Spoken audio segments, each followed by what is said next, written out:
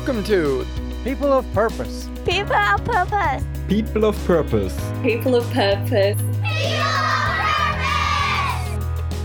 People of Purpose is a podcast of inspiring people whose stories help you see things differently, live with intentionality, elevate the way you participate in the world, and take the necessary leaps in your life to seek and find your passions. Come with us and develop the courage to wholeheartedly pursue your purpose and unleash your truest potential.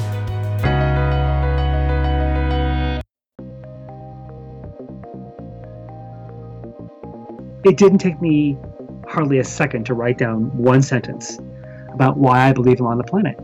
And after I wrote it, I thought, okay, that's pretty cool that I could articulate something with that kind of clarity at that early in my life, and to know that it would be the plumb line by which I measured my impact in the world.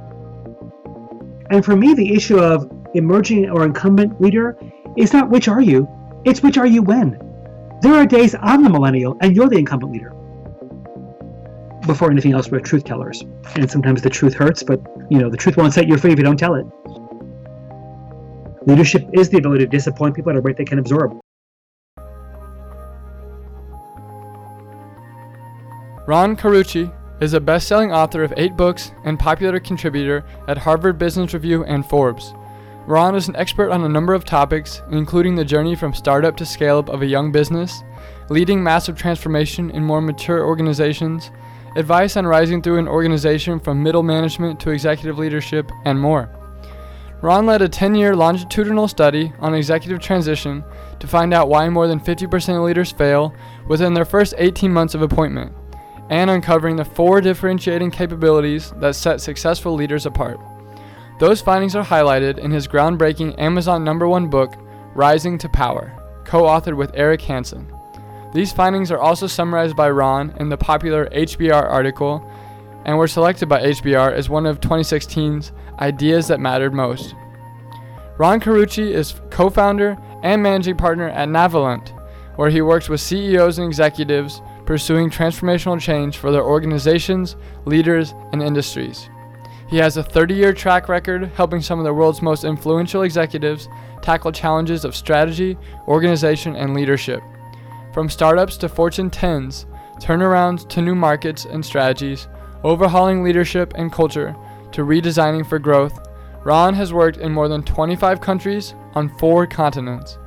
In addition to being a regular contributor to HBR and Forbes, and being featured in Fortune, CEO Magazine, Business Insider, MSNBC, Inc., Businessweek, Smart Business, and Thought Leaders, Ron is also a 2-time TEDx speaker. I love Ron's message and nuance and dynamic understanding of what is great leadership. He has exceptional ideas for how to empower leaders and employees alike. The part of our interview that particularly resonated with me was the second half on millennials and bridging the generational divide. I think he's spot on in his analysis of how millennials are misunderstood and how we can better find our voice and develop a compelling vision that will be supported by the generation in power now. I'm interested to hear if you agree with Ron. I think he's got so many excellent tips on how to rise into power that I for sure am taking into heart. His enthusiasm for the work he does is zestful and inspiring. He's the kind of guy I would love to work under and be mentored by.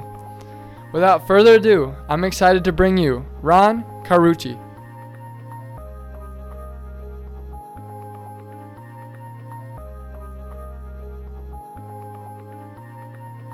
Hey, Tanner, how are you? Good to meet you. I'm great. Yeah, good to meet you too. Thank you for catching up with me after you just had a meeting in the Philippines. Now you're having one in Thailand, so it's exciting. You're traveling the world today. It's my Pacific Rim evening. Yeah, so you have a very impressive resume. You've interviewed 2,600 high-performing senior executives over 10 years, written 8 best-selling books, consulted executives for 30 years. Why do you devote so much of your life to producing great executives? Well, I think, I think since I was little, the organization of human endeavor, the way human beings come together to do something for shared purpose or for common aspiration has always fascinated me. It's always made me in awe of what humans are capable of. I think we also see that when you take 4 walls on a roof, put humans in it, it can get pretty dysfunctional and icky too. But I think watching, and then somebody the role of somebody guiding those efforts and somebody unleashing the greatness in those people. It's a very sacred work. And I think the privilege of coming alongside leaders and accompanying them on very audacious journeys and very disruptive transformations and helping them be the best versions of themselves so that they can get the best versions of the people they lead. It's a very privileged role. I mean, I wake up every morning and I get to make the world better than I found it every day, and leave people and their hearts, minds, and souls hopefully in better shape than when I woke up. So it's a pretty cool job. Yeah, it sounds very cool. I think I would love that job. It's really cool that you work at such a meta level. Like you are kind of the ultimate leader, but you're also like the teacher of leaders. That hybridization sounds very fulfilling. Is it fulfilling? Well, it's extremely fulfilling. I get to be a learner as well. I get to be the one that also learns with those leaders and learns from them, and then learns on their behalf. And part of the reason I do so much writing is not because I'm a writer. I make my living as a consultant, but my writing is my way of learning. It's my way of going and leaning into really persistent, intractable problems that my clients are facing to better understand them, to understand why certain things are strange or odd or off. Yeah. And so learning about them, I then have better answers and better ideas for my clients who are living with those problems. Yeah, that's true. That's awesome. So how has your purpose evolved as you've become more successful? Like this doesn't seem like a role you can just hop in and just start doing. Like, how has your purpose evolved maybe as you've climbed the rungs to being able to be in this position? Many years ago, when writing your life mission statement was a thing, I was probably in my 20s. When my mentor she sent me to a workshop on that, and I kind of rolled my eyes. That was kind of cheesy, but I did it. And they said, okay, they gave you ideas and principles, and then said, write down your life mission statement. And what was so fascinating was it didn't take me hardly a second to write down one sentence about why I believe I'm on the planet. And after I wrote it, I thought, okay, that's pretty cool that I could articulate something with that kind of clarity at that early in my life, and to know that it would be the plumb line by which I measured my impact in the world. And what I wrote was, I want to be a great agent of change, and I want to make other great agents of change. And whether that is influencing people in my community or in my friend groups or in my family or in my client groups or in my organizations that I consult to, or teaching grad school, which I did for 20 years, and teaching people who are in organizational behavior or wanting to do change work. Or it's mentoring younger consultants or mentoring younger leaders.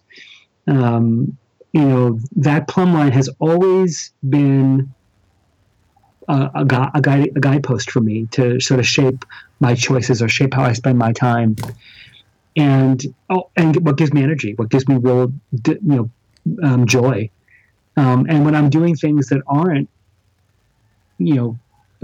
clearly attached, I'm bored, I'm frustrated, I'm unfulfilled. So I think as I've become a better agent of change over time and learned and been tempered and made mistakes, and I've learned what it takes to really mentor and cultivate and bring out agency in others, I've gotten better at it. When I wrote it down, I certainly wasn't that good at it. I just knew it was what I wanted. And then, as you grow and stretch and learn and skin your knees and get up and try again, you realize that, as good as you thought you were, there was, as much as you learn, you realize the more I know, the more I realize I don't know. Right. So, yeah, let's break that down a little bit. What do you mean by change? What is this change you're striving for? Is that a change in an individual, change in an organization? What is that change? We define it in three ways. And our code language for it is within, between, among. Within means deep within the heart and mind of another. What we call the operative narrative. The tapes playing in your head that wire your behavior. And the origins of our behavior emanate at much deeper levels than we understand. And so if you want to help somebody change behavior or change how they lead or change how they're seen in the world, you got to do a little deep digging. And so That's part of how we affect transformation. Between is relational, right? So it's between individuals, it's between parts of an organization, supply chain and logistics, marketing and sales. In a nonprofit, it could be fundraising and operations. But there are seams in organizations, places where people and groups and aspirations connect, sometimes collide, sometimes conflict, sometimes have border wars. But so change between is about how do you make more whole the parts. And then change among is systemically, so strategically, culturally, organizationally. How do you create, system change in a community, in a town, in a city, in a university, in a corporation, in a country? And we know that transformation only happens and sticks if you're doing it on all three levels all the time. Many people will do change within, they'll do coaching or they'll do therapeutic work. They'll do change between, they'll be team builders or coaches. And they'll do change among, they'll be strategists, so they'll do culture work. But for us, if you're not working at all three of those levels, it's probably not going to stick. You might get a momentary flash of brilliance, but it won't last. So because the context won't allow it to.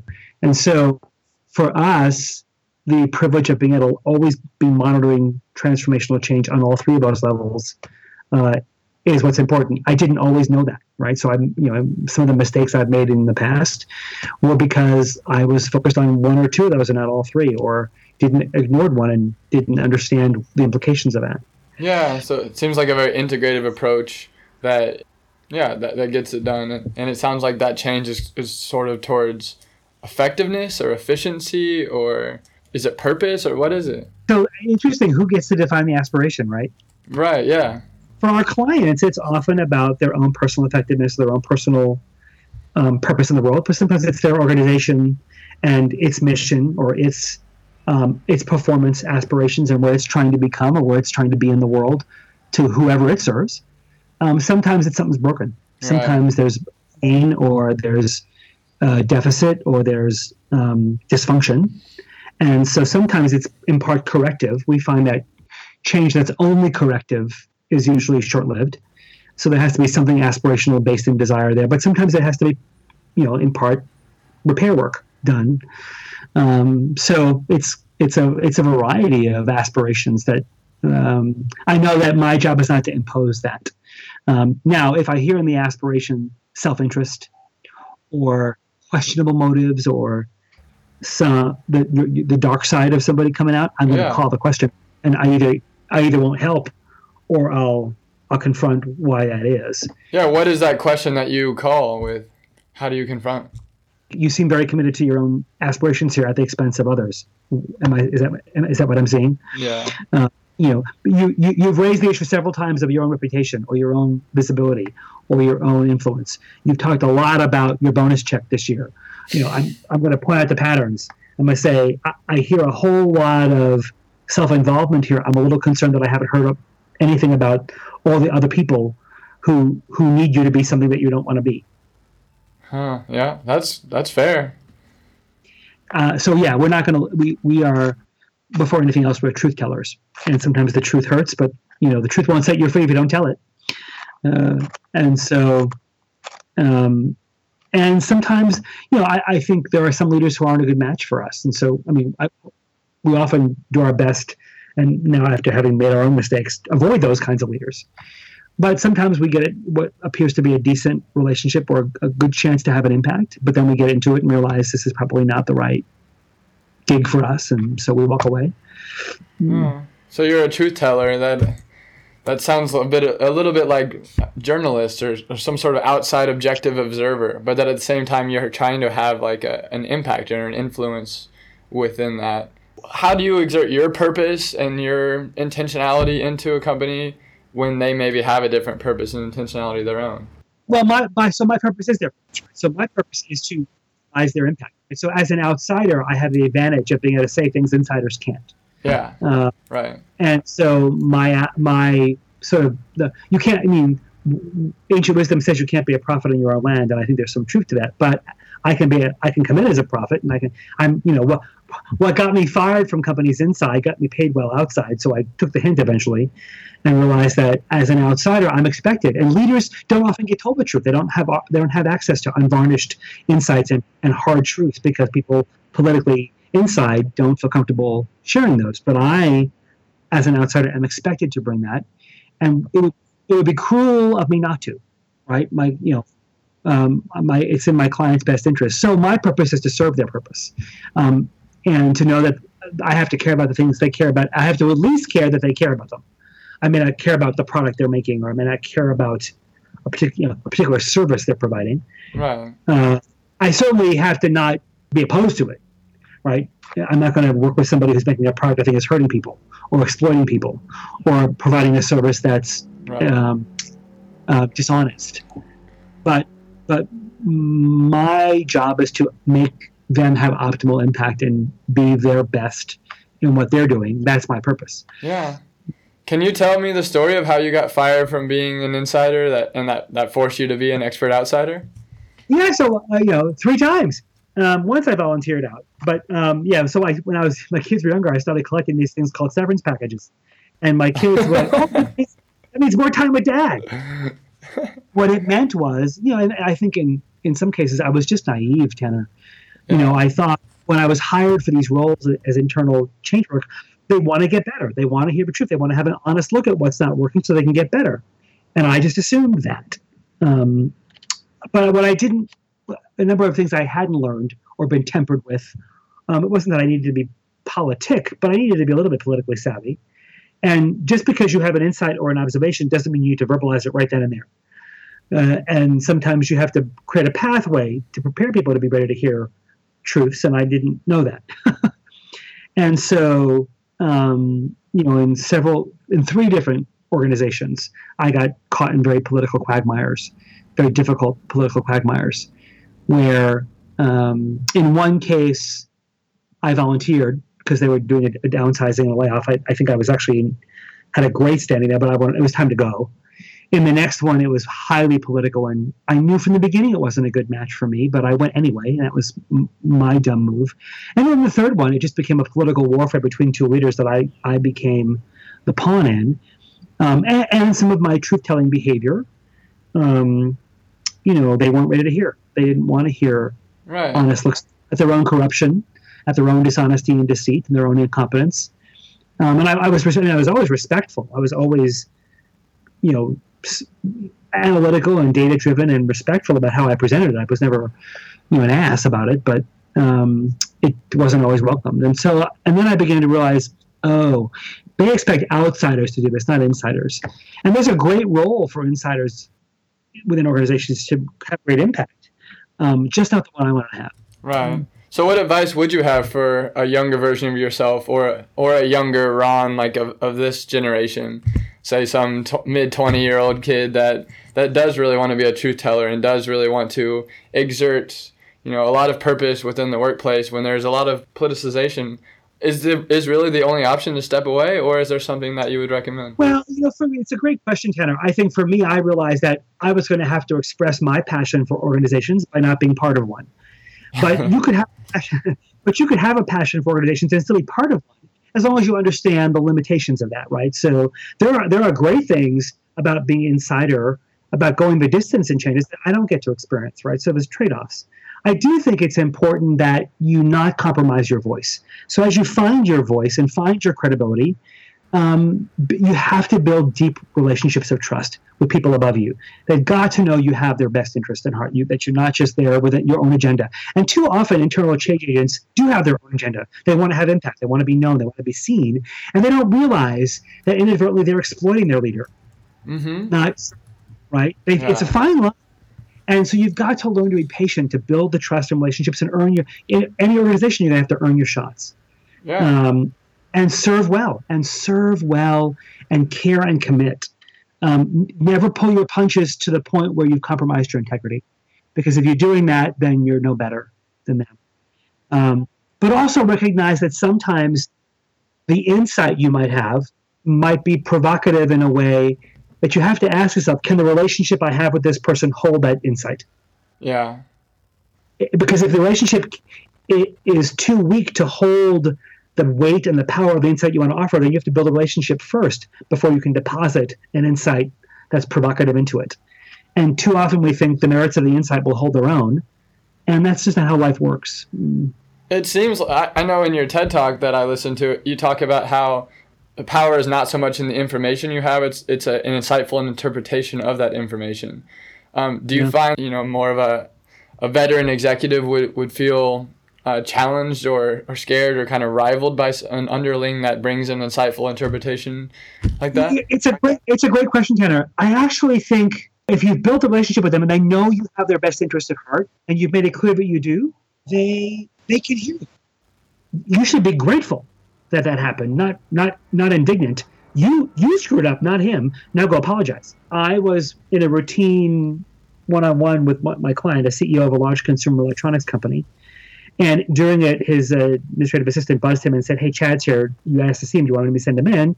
She sends Chad, and I ask if he wants me to step out. And he said, no, it's not a big deal.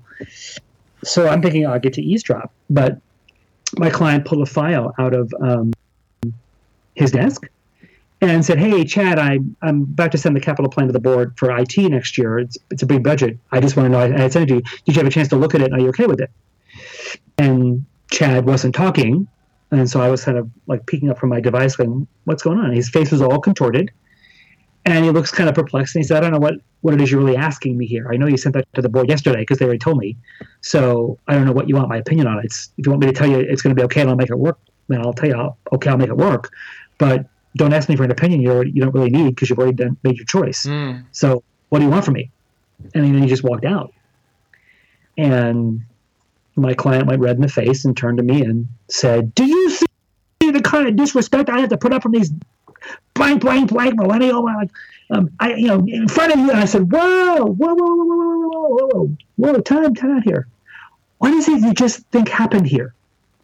I was disrespected, and that's not the way I need to be treated. I'm the CEO. I'm like, whoa, no. I think you're in the wrong movie, pal. No. In my movie, the script says you just got caught. You try to pull a ruse over on him on a decision you thought you were making him feel good and included in a choice he has to now carry out on your behalf, but you'd already made it. Yeah. So he caught you. So it's called full inclusion, and it usually doesn't work. And so your intention might have been remotely okay, but you botched it because you got caught. Now you need to walk down the hall and apologize to him, not be angry, because he trusted your relationship with the truth, and he showed you great respect, not disrespect. My client walked down the hall and made the apology and swallowed it hard, and the two of them became incredibly close. And that young colleague became quite a confidant of his, and he learned to bounce ideas off him, and he knew he'd get the truth. So I do think I do think senior leaders can hear it, and they do want to be. No senior leader wants to be lied to. Nobody senior leader wants to be told what they want to hear, and they know that as they get higher, data gets thinner, and the truth becomes harder to come by, and people are manipulating data, and they don't have access to truth anymore. And so I think they find it refreshing. Now, if you come in an obnoxious, condescending, arrogant, in your face kind of way, and it sounds like you're just being judgmental, then sure, you're probably not going to get listened to as well. But if you care, and if you're fact-based, and if you truly have the agenda of trying to make things better and trying to help that leader succeed or help them execute what they're responsible for, they're going to be appreciative of it. They might get bristly and defensive, and like anybody would, but you got to stick with it. Yeah, that's awesome. So, who keeps you in check? Who's your leader? Who's a mentor? Someone that keeps you so aligned to being successful and purposeful in what you do? I love it. The question. So 2 years ago, I hired a coach. I thought I have to take my own medicine here, and in part was because. To your question before about the kinds of clients I work with, I was attracting sociopaths, and I didn't want to work with them anymore. I wasn't getting the kinds of leaders and clients who were purpose-driven, who were caring, and who were good-hearted men and women. And to the same degree, I was getting the people that I thought, I can't do this, too old. And so I thought I need to take my own medicine and find out why that is. And I hired a wonderful coach. She and I are now beginning our third year of work together. And it's an incredible source of accountability. And I get some hard assignments, and there's accountability there. And it's been one of the most amazing experiences of my career at this point in it, to ask for help and to not coast, to know that even now I have much more to learn and grow, and there's more I want to become, and I'm not finished yet. And if you had told me 2 years ago some of the things I was going to do as a result of working with her, I would have told you out of your mind. I probably would, if she had said, "Here's what we're going to do together," I would have fired. I would have said, "Yeah, you're delusional." And she was very wise about how she very tempered and very calculatedly, brought me along, because she knew that I probably would have bailed. What were some of the results of her ambition that you thought was impossible? Well, so the TED Talk you saw was certainly one of them. I did 2 TED Talks in 2 weeks. That was dumb. So I've written 58 articles for Forbes, 25 articles for HBR, did an Authors of Google Talk, now 70 or 80 podcasts, have attracted very different kinds of clients. I'm much more scrutinizing of them, and have access to thought leaders in my network that I would have never had access to, or never had the guts to even reach out to. So yeah, I'm curating content and conversations with people that are fascinating and amazing and inspiring. Yeah. And none of that was true 2 years ago. Why is that important for you to reach out to more of the people outside of your industry with a TED Talk or with like an article on Forbes or something? Well, there's 2 practical things, Tanner. One is so that the clients I want to work with can find me. Yeah. Okay. Yeah. My echo chamber was very small, and I was, one of my coach's diagnostic points was, you're only, if your goal was to be the best kept secret in consulting, you've achieved it. She said, you only talk to people or interact with people who already know you. She did this very complex analysis, and she said, the only people you talk to are people who already know you. So the clients you say you want can't find you. Yeah. Secondly, it's the social proof of my peer set, right? So it's I have access to new thinking and new mindsets of people that teach me and where I learn from and broaden my thinking. So it's establishing a very different peer set for myself professionally. Huh, that's awesome. Yeah. So yeah, why have you been able to kind of go away from sociopathic people into purposeful people? I'm trying. Congratulations. And it's not that I think the sociopaths don't need or deserve help. I just don't want it to be from me. Right. It's painful. It's too painful for me to get up in the morning and to see a client's name in my caller ID and just have my stomach turn to a knot. And I know at some point I'm going to have to fire them. I'm going to have to walk away because I'm now compromising myself, or this is all I'm doing is enabling you to hurt people, and I can't do that anymore. Yeah, I wanted to kind of get at that. You talk about how leadership should just be, you should ask this question, how can I help? And you should be of service to your employees. You should make them feel like you truly care about them, that their success is your success. How do you counsel people on getting overstretched? How do you know when it's time to come back into yourself and kind of just take care of yourself a little bit? So I think self-care is a very critical aspect, especially when you're an executive. People get really angry over the perks and the money and the compensation, and maybe there are some unfair imbalances in some of those. But for the most part, those are also ruthlessly unforgiving, visibly exposing, very difficult jobs. Yeah. And most people don't see the private suffering that they do. And most people don't understand that if you're going to be a leader, especially if you're going to be an executive leader, you are going to suffer and sacrifice. And so one of the things, especially if you're in the CEO chair, I tell my clients, I want to know the name of your nutritionist, the name of your trainer, and the name of your therapist if I'm going to be your consultant coach. Wow, really? So those are requirements for them to have those in place. And we're all going to talk. And I tell them, if you don't want those things in your life, you're foolish. At some point, I'm going to have to ask for the name of your cardiologist then, and I'd rather not. And so, or worse, your oncologist. So you need, to be taking care of your mind, your body, and your soul. If I'm going to take care of your leadership, and if I know you're not taking care of those things, my work is compromised. And so one client I worked with, who was rolling his eyes, like, I have to really. I'm like, well, I'm going to charge you more. If you're not going to have those people in your life, you're going to pay me all their fees anyway. Yeah. So you might as well talk to them. Sometimes I have to go hire them. Sometimes I have to introduce them to a therapist or a nutritionist or a trainer or somebody. And you know, if they already have a gym and a workout routine, and then I'm okay. I'll excuse you from the trainer part, but I want a text of you. I want a selfie picture of you on the treadmill at 6 in the morning. I want to see you there. Wow, such a performance coach of you. That's cool. Have you had any wake up calls that have brought you closer into purpose because you maybe felt overstretched or weren't taking quite good enough care of yourself? So this past year I lost 30 pounds. Oh, congratulations! And it was my coach. She said to me, "What's your fitness goal for the year?" You know, and I'm like, "Well, I probably need to lose some weight." And so I knew I did. So I was exercising. I do work out regularly, but I also recognize that traveling and the mindless routine as you're walking through the airport and you stop in Hudson News and just pick up a few snacks for the plane, knowing full well you're going to get a meal on the plane too. It's like I was like when I stepped back and took stock of how much I was eating and not thinking it was a big deal. It was mortifying. It was mortifying. I also, the TED Talk you watched.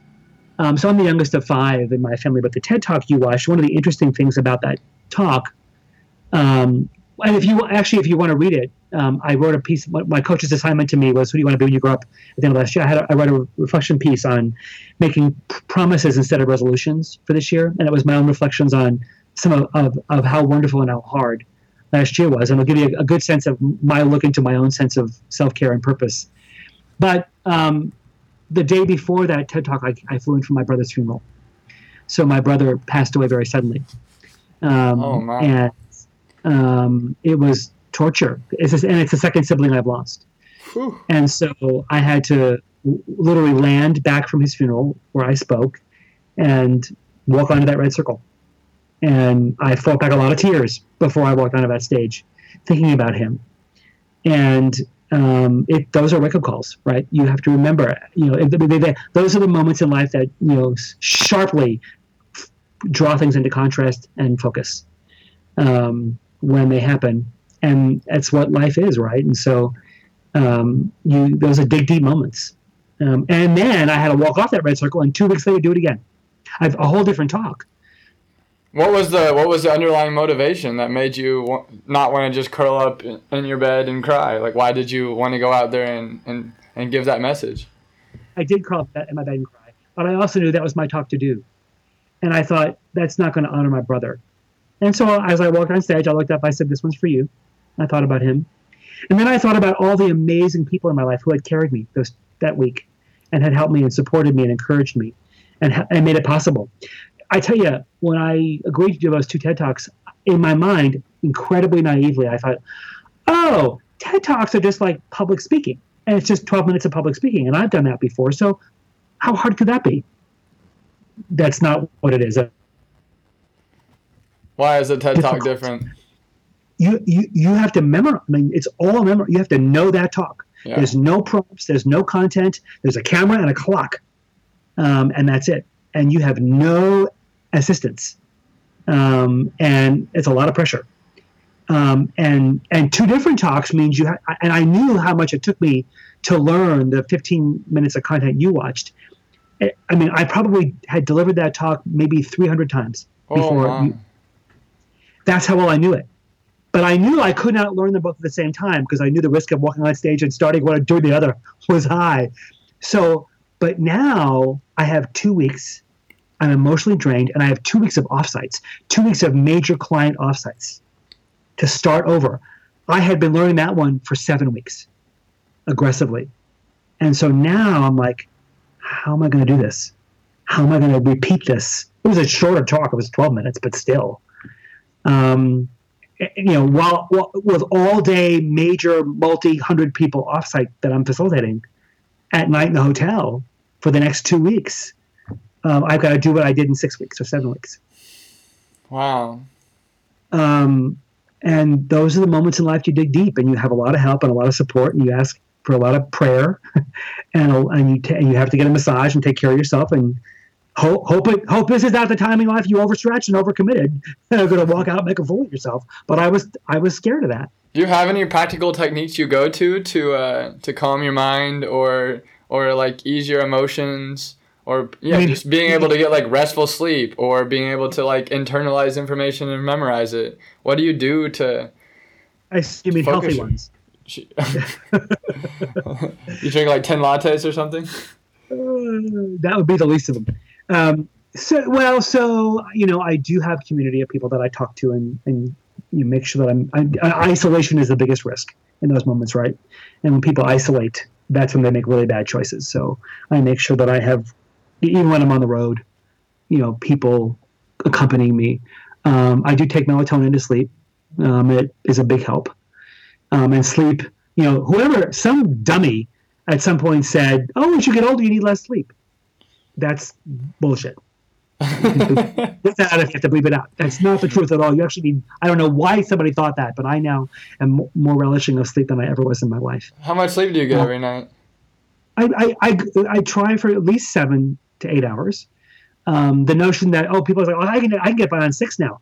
I did get by on 6 and less, and it didn't work. I was tired. So I think I find deep, restful sleep even more important now than I ever did. I just think I was younger and I could get away with not having it all the time, and it didn't show as badly. Now I get really cranky and moody. Oh, it's terrible. My whole firm was like, "Oh, you didn't get any sleep." I'm in this year. I changed a lot of eating habits, and I've maintained eating healthy and try and keep up with that. Do you do any meditation or anything like that? I do meditate. I do pray. And I also so one of the interesting rituals I have in the morning, when I have coffee, but I have down in the hall in the conference room where the kitchen is, and I tell this story in the LinkedIn piece I'm making promises for this year, but I have a collection of mugs from all over the world, from all different kinds of places. And each mug I got in a place with a person that brings me back to a very special exchange with someone in my life. Yeah. And so when I have coffee, it's like I'm having coffee with them. And it makes me begin my day with gratitude. It makes me begin my day being thankful for something other than me, and remembering that my story is part of a much bigger story. Oh, that's a cool thought. Yeah. And so it's always important to remember that, to be grounded, that your story is always part of a bigger story. It's never, you're not the center of it. Yeah. And so it's a great way to begin my day, to bring to mind somebody important to me, somebody who's shared a part of my life or my story, that they've left a great fingerprint on it that I love and care about. And it could be one of my kids, or it could be a friend, or it could be a colleague or a client at some point from their company. But it reminds me of why I'm on the planet and for whom I do these things. And when you start your day that way, I think it sets your day off in a very different, even if your day becomes crappy and stressful and things don't go well, at least you begin from a different place than as a victim, or more self-involved than you should be, or worried or frustrated or entitled. So would you say as you've grown older, your ego has played less of a role in your behavior? I don't know if my wife would say that. I think we all have egos, and we all have, those egos need to be fed. And that's not necessarily a bad thing. I think when you overindulge them, it's not good. I think I would be never presumptuous to say that it has played less of a role, Tanner. I think what I'd say is I understand it better. Yeah. I'm more aware of when my ego has a need, when I'm feeling unseen or insecure, or when I'm feeling unaffirmed or unappreciated, or when I'm feeling overworked or over-contributing, right, or whatever one of those tapes are that says be discontent, and to know now better how to manage that, and how not to indulge it, or how not to be triggered in a irrational way. But I think all of our egos, and mine certainly remains alive and well. Yeah, of course. Humility is hard one. Yeah, I was going to ask about humility in leadership. You talk all about how a leader needs to be vulnerable. They need to be getting honest feedback from employees. They need to be open to critical reviews. How do you practice such humility but also still have this stature of being this executive decision maker that people are going to cede whatever power they have to be channeled by this leader? What's that balance between humility and power? Well, for me, I'm never unmindful of the privilege it is for me to be sitting alongside the real person in the chair, right? I'm not in the chair. So getting to sit as the advisor doesn't bear nearly the amount of risk and exposure and harsh realities that she or he has to deal with. So I never presume a posture. I have to establish peership with them to be credible, and they have to see me as a colleague because I'm going to say hard things to them. But I think the thing I work harder than anything at is to make sure my clients always know I've got their back and that I care. And sometimes fighting for them means fighting with them. But I have their back, and when I earn my right to give them really hard feedback, I also earn the right to praise them and to congratulate them and to thank them for their good work. But my job pales in comparison to theirs when it comes to hardness. So I would never presume that I bear any near degree of risk and exposure that they do. Yeah. What advice do you have for people when they're really fretting over hard choices, where like there are serious trade-offs at play where you're going to potentially hurt a segment of your team or disempower certain people, or you have to play favorites a little bit? How do you help people work through hard choices?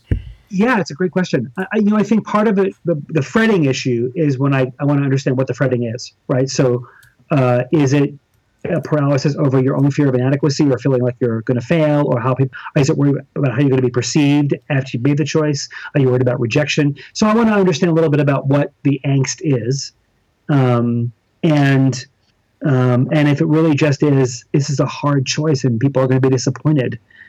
I help them accept that there's a paradox here, right? Sometimes being a leader means you have to do things that disappoint people.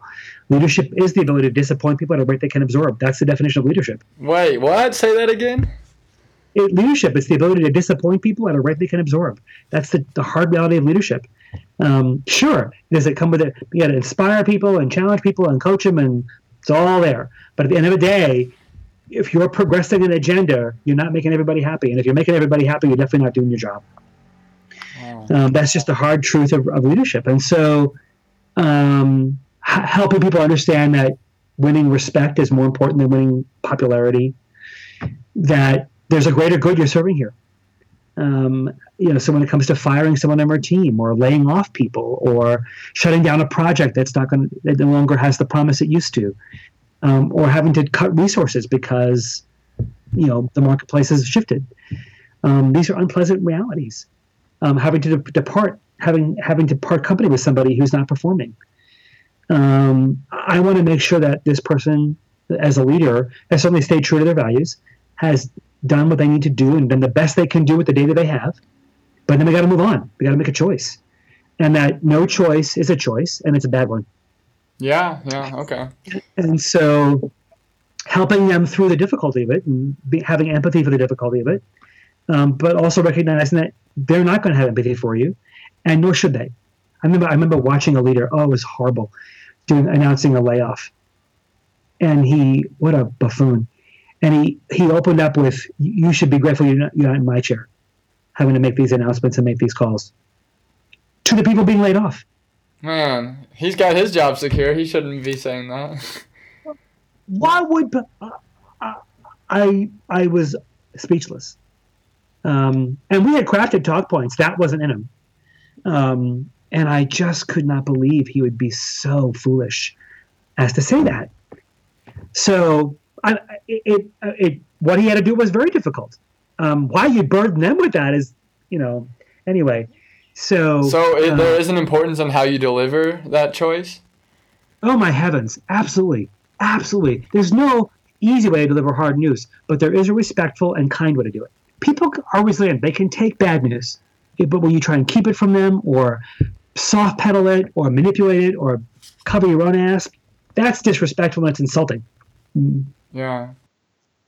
I wanted to ask about the failure rate of leaders. What are the common reasons that people fail, and have you noticed anything that they talk about how failure kind of propels you into success? Have you seen major turnarounds where a leader had failed within an organization, they found your consulting firm, and then all of a sudden they were at the top of their game? Is there some sort of pattern that creates that? I don't know that I'd say all of a sudden. Right. We have stepped into disasters before, and we've had to help turn them around. And yes, failure does have a very formative effect on leaders when they allow it to. Some leaders resist that formation, and that typically what you don't learn from you repeat. And so, a leader's willingness to take and look in the mirror after something doesn't go well is an important part of how we know you're capable of learning. But leaders fail for all kinds of reasons. Usually, it's relational failure. They don't build the right stakeholder relationships in an organization. They don't connect to the people on whose success they need to rely on and who rely on them. Or it's failure of context. They miss the tea leaves. They don't read the environment around them well. They don't read the what's happening. They come in with a sort of a messiah syndrome or to slap on their ideas. And sometimes we set them up there. Right? In the hiring process, we say things, hey, look at all these great brands you built. That's what we need. Or, hey, look at this great IT system you built. We need that. Yeah, as if they have some sort of template in mind when... Well, that's what we tell them. And so when they come in to try and slap that template on you, ignoring the context, it doesn't work. They don't understand the problem. They just blame you. Yeah. And so we don't realize that that's a failure of context, right? There may be wisdom from your past successes you can draw from, but leaders have to understand that the environment you're influencing has as much to change in you as you have to change in it. And if you come in with the presumption of you're there to change it, with your own savior syndrome, you're inevitably going to fail. Yeah, what advice do you have for savior syndrome sort of leaders? I know that my generation has a lot of that going on. You are there to learn before you influence change. Hit the ground learning, not running. And assume that all you see is not all there is to see, and spend time learning the context before you try and change it. And because if you're not figuring out how it is, you have to adapt yourself, adapt your approach, adapt something about what you bring before you have impact, then you're highly exposed to fail. What if you were the original founder of the organization and you see yourself as the person that started the culture and has the agency to shape it in whatever way you see fit? Is that a dangerous position? Well, founderism can be very dangerous if you don't understand that at some point this thing needs to grow beyond you. Right, so many founders preside over their own demise and the demise of what they've created because they stifle it, they suffocate it, because they won't let it grow beyond them, and their own personal identities become so intrinsically linked to what they've created that they see it as an extension of themselves, and when they can't separate themselves from it, they're in the process of killing it. What opinions do you have on like a provocative leader like Steve Jobs? I wrote an article about him in my Forbes column. Provocative is a good word. I mean, he had his dark sides. He was brilliant.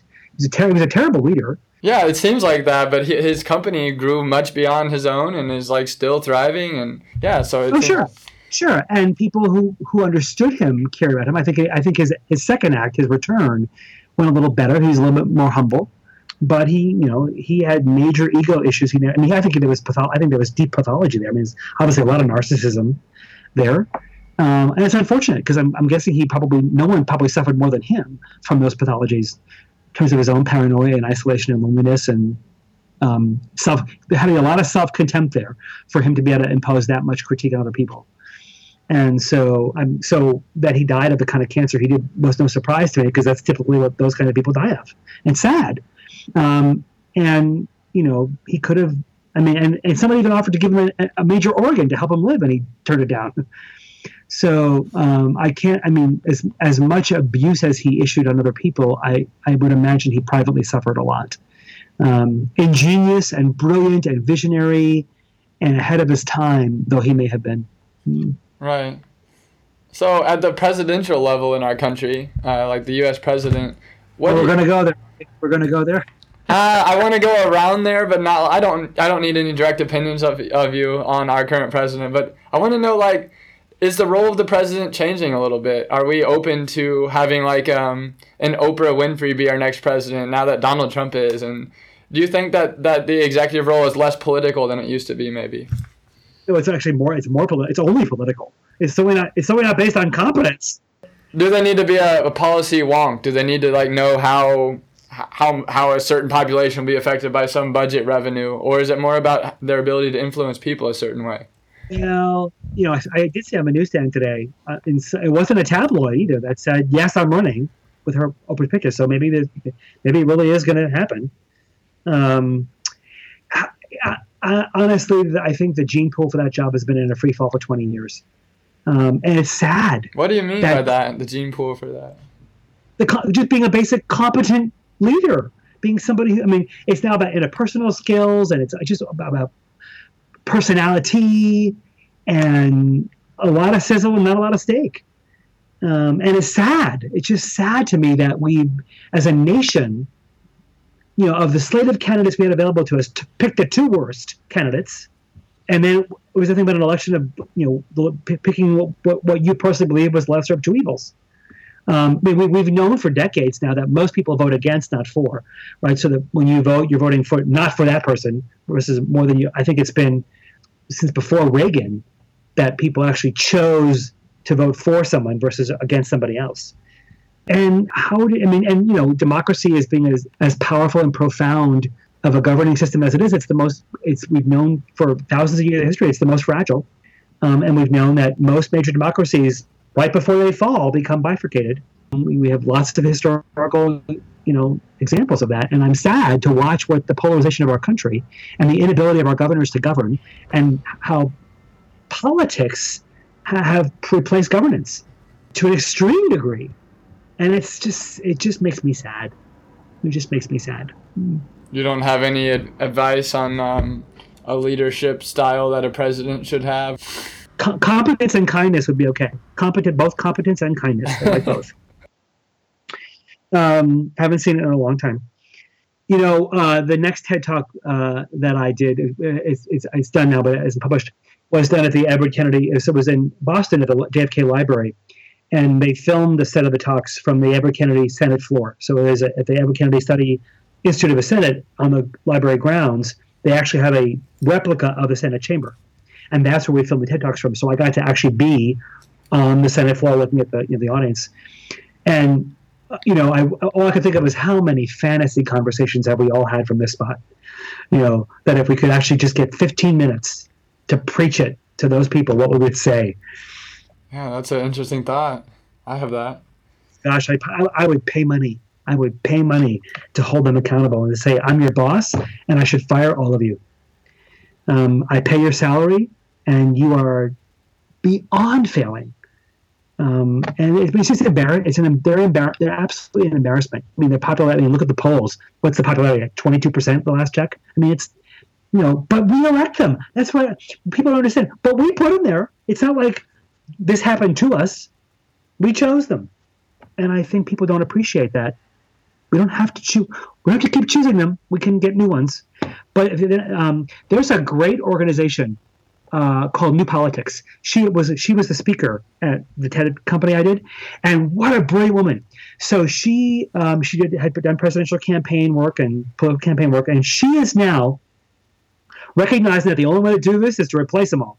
She's now going around and looking at it, and she's found this great population of ex-veterans and ex-Peace Corps, AmeriCorps people as some of the best prepared people politics, and she's recruiting them into politics. And I think it's been around for maybe 10, 15 years. She's got people into mayor jobs, state senate jobs, federal senate jobs, governor jobs. And you look at these people and they're brilliant governors, and they're insightful, and they're good public servants, and they're honest, and they're bright, and they're well prepared to lead. And I'm like, I wish I could raise money for her. What a great, rather than sitting bitching like the rest of us about how bad it is, she's out there doing something about it. She's actually handpicking qualified people and recruiting them to public service.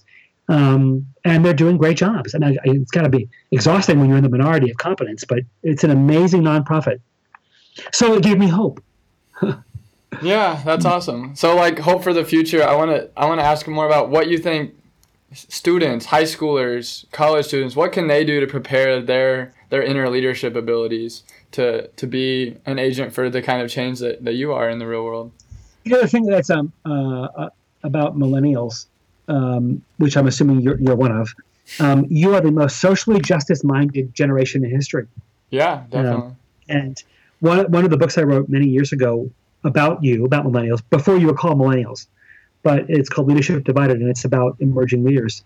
And I studied you intently when you were just coming on the scenes. And, interestingly, you were raised as a generation who was told you will change the world. And turns out you believed us. and you're actually wanting to get about doing it now, and we keep getting in your way. And I keep telling my peer group, our job is to get out of their way. Our job is not to make it harder for them. We told them they would do this. Lord knows the world needs changing. Why don't we help them? And so I'm not, my daughter, I've raised two of them. I'm not at all concerned that it won't happen. I do think your impact on this world will be disproportionately greater than any other generation before you. But you've got to be patient, which you're not. You can't, you have to understand that you're misunderstood. You're often seen as entitled and overly ambitious and presumptuous of advancement before you've earned it, and all those things. And there's dangerous partial truth into that. But I don't think you fear failure in the way that most of us understand it. I think you feel not meeting your own standards. I think your desire for advancement isn't self-interest. It's impact. Now, what you have to appreciate is that sometimes you're just not ready, and you need some more time incubating before you have impact. Just because you've seen your peer set become overnight internet sensations doesn't mean you all should do that. Doesn't mean they're actually that influential either. And so you will get your shot. You will get your turn. You will have your platform, and you will have a say. It may not be in the next 20 minutes, but it will happen. On behalf of my generation, I apologize for getting in your way as much as we do. And I know that there are some of us out here who do want to accompany you to the impact you desire to have and to the changes you want to make. None of us are unmindful that they're needed. I think you just need a little bit more wisdom, a little bit more scar tissue on you to know how change really happens. Thank you. I think those are extremely accurate analyses of my generation. What do you recommend to get scar tissue and to get training in this incubation period? What kind of things should someone be doing? Start small. Volunteer. Start small. Find causes that are important to you. Find places where you want to have impact and get involved. Refine your voice. Refine your voice of change. Learn not to be strident or judgmental. Learn not to be overly. Sometimes you guys can be a little bit over appealing, making the appeals. Sometimes your voice is strident. You're understandably discontent with what you're seeing, but starting from a place of judgment or a place of harsh critique usually doesn't win people over. You can never influence change from a place where you make people wrong. One of the things about you that's both beautiful and concerning is that more so than any other generation, you guys can take hard feedback without bristling. And sometimes I think you're like masochists because you're like, tell me how bad I am. Tell me how bad I am. I think that goes to that whole reframing of this is not about my own ego. This is about living up to my standards, and you're training me of how to do that. And so my peer set doesn't know what to do with that because they don't like giving hard feedback. They certainly don't like getting it. And so it's a very different kind of mindset. So they think you're feedback hungry. So one of the articles I wrote based on my book, Leadership Divided, was I opened the article with just to sort of get at, because one of the things I hate are the labels. I hate that this baby, that somehow the year you were born makes a difference. So I wrote this article and I opened up with entitled, overly ambitious, lazy, self-interested, blah, blah, blah. And I said, don't these sound like the labels we give millennials? Yeah. These words opened up a 1969 Life magazine article describing baby boomers. Wow. So turns out we're not all that different.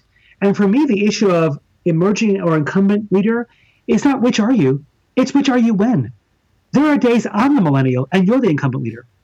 Especially when it comes to this and how to use it. Yeah, the phone. Yeah. So, I turn to my 25-year-old son and say, what do I do? And he leads me. So the generational issue is not one of demographics. It's one of relationship. And we've just got to get past this whole, now we have 5 generations to replace. The year you were born is inconsequential. how we relate to each other, and the things that we're not as different as we think we are. That's what most of the research would reveal, that the millennials are not as different as we made them out to be. How do we come to realize that? Do we go to coffee shops together? Do we have like workplace get-togethers? What do you do? We're seeing that, when Leadership Divided came out, we did all kinds of workplace intergenerational experiments, and what people found was, I think we're a lot more alike than we are different, because we are. So we need to get over the whole, oh, they're different, and now this whole, I wonder what Gen Z is going to be like. Well, we'll find out when they get here, but until then, just enjoy them. So I think we've got to help you cultivate your voice, help you cultivate how you express your thinking, what value you place on data, what value you don't place on data, how you make appeals, how you make critiques, how you offer vision. Because I think you all assume that what is self-evident to you is self-evident to everybody. I definitely have that problem. Certainly, yeah, that's spot on. And it gets you frustrated when it's not, and so you get short and impatient and curt, and you get petulant. You get very petulant, and then people go, "See, they're petulant." And I don't think that's the truth. I just think that's you're so short triggered, and you've got to learn to work through some of that stuff and be a little bit more long-minded. That the changes you need to make are big. We've worked really, really hard to screw it up this bad. It's not going to change overnight. Do you think it's important to focus on what you want to change? Yes. Okay. What and how, and be more realistic about the when. Okay. So as finding your voice, all of which are probably hard for you. As far as finding your voice, how has writing really influenced your voice? You've written 8 best-selling books now. Do you have any advice for writers and how you know if you do need to be writing to be able to find your voice? There's a lot of people out there who blog who suck at writing. They're either incoherent or verbose. I would say if you're going to want to write, learn to write well. There's craft here. There's science here. It's real work, and you have to learn to do it well. And it's not for everybody, right? There's all other types of mediums to express yourself besides the written word. So if you're going to commit to writing, then learn to do it well. But then be disciplined. There's a lot of noise out there, a lot of noise, and a lot of content, and we're depositing more of it every day into this big sea of sameness, and it's unfortunate. And so if you have to be disciplined enough to want to express yourself diligently and consistently, to find out what your niche and what your voice is and what your audience is, and do all the work to build that. I mean, it's a lot of technical social media. You're doing it right here in this interview. It's a lot of work. It's not just about what you want to say. Yeah. I also say collaborate. Find people. Surely you have to appreciate that whatever it is you want to say, you want the only one that wants to say it. Or that you want the only one saying it. With the wonder of technology, you could instantly find 5,000 people all over the planet who want to say the same thing you were. Build coalition. Learn to build coalition. Best way to create movements of change. Don't feel like it has to be you. Find other like-minded, like-souled people saying similar things with similar efforts. Most of those efforts are very fragmented because there's too many of them. And coalesce them and build coalition with them and join forces. That's the best thing you could do.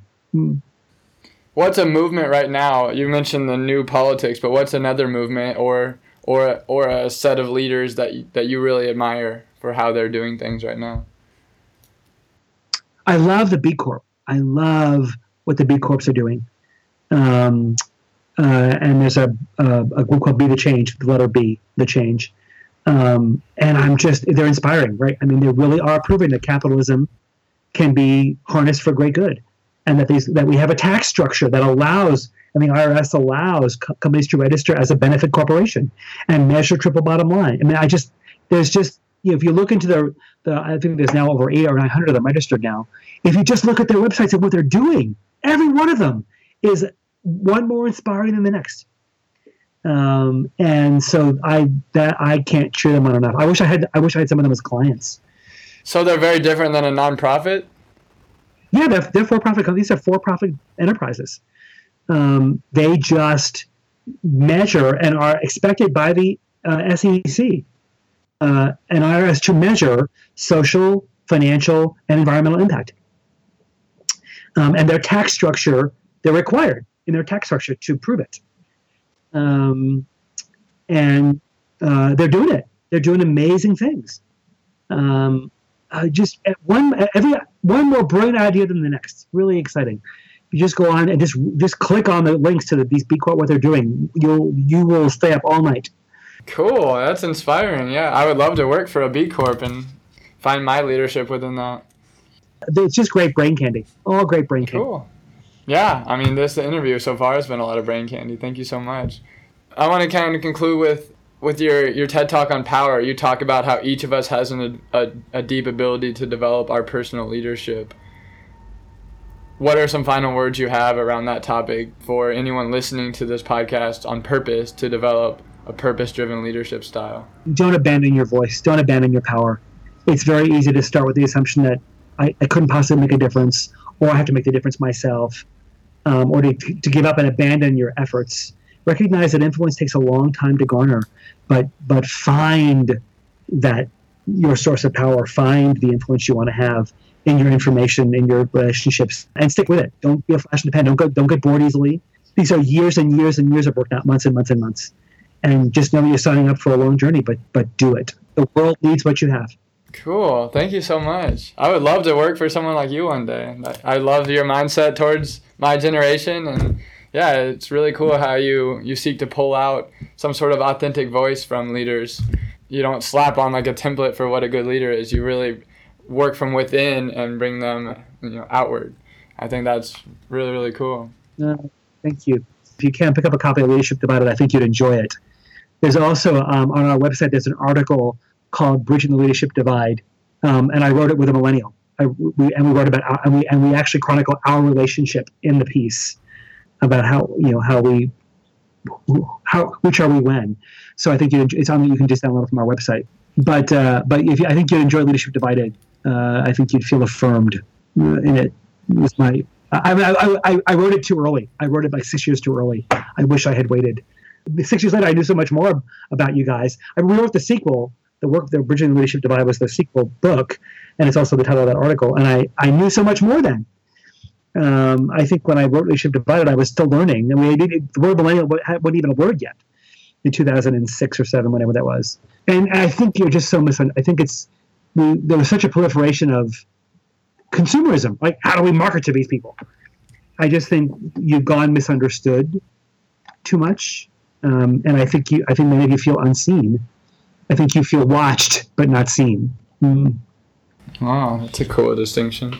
All right. Well, thank you so much. I appreciate you giving your time to talk about leadership and how it relates to purpose. And I definitely have a lot of a brain candy still to be munching on here in the coming days and weeks.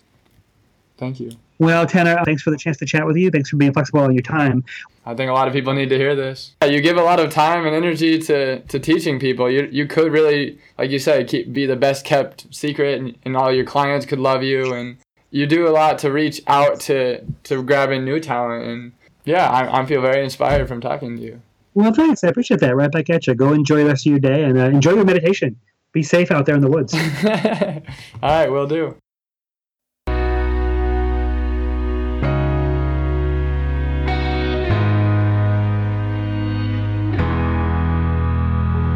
So what actionable step are you going to take next? Do you have a lingering question or something you want help working through? Do you need support in doing what it's going to take to live your purpose? People of Purpose is here for you. Subscribe to the podcast and soak in the stories and words of our wonderful guests. Do you have any friends that might enjoy this episode or the podcast? Bring them on board as a podcast subscriber. If you want to actually see the guests behind the voices, as well as the purposeful people and communities I'm a part of around the world, follow the podcasting journey on Instagram at People of Purpose Podcast. You can connect with our purpose-seeking community on Facebook at People of Purpose by liking and following our page. Know the minute each new episode is published, hear first about upcoming People of Purpose opportunities, and receive regular tidbits of inspiration and media I'm purposely perusing, pursuing, and pondering. It's simply a regular dose of goodness, intentionally filtered by me, to nourish your personal path of purpose. For the ultimate engagement, join our intentional group Purpose Seekers from the Facebook page. Join in longer form discussions, link up with accountability partners, and share in opportunities and challenges to better know and grow in your purpose. Send me a direct message on either Facebook or Instagram if you want to talk privately and receive personalized guidance on how to raise your sales and right your ship. Come forth with your biggest dreams and aspirations, and I will do my best to connect you with the necessary resources and mentors from my network to start your trek along your personal path of purpose. Cheers, and here's to becoming